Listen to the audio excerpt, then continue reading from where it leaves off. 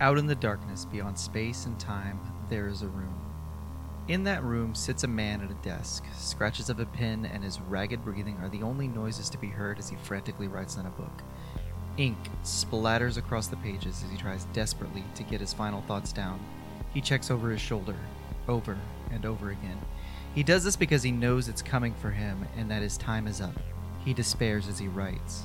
The knowledge that if he doesn't get this information on paper, everything he's worked for, all he's done, all he's sacrificed, will be for nothing. The Helix has found him. The door groans as something from the outside presses hard against it. He is terrified.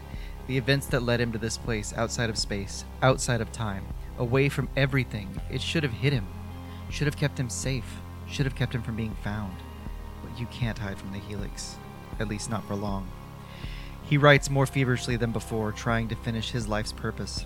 With the final stroke of the pen, he slams closed the book, taking it in hand as he turns to face the door. The wood creaks and then goes silent. He lets out a breath and relaxes slightly, but before he can even think of relief, the door explodes into 1,000 shards, sending splinters across the room. Darkness floods in and envelops him. Shadows move and pass from the room, leaving it cold and empty. The book lies on the floor, where moments ago the man had stood. Welcome to Shake, Battle, and Roll,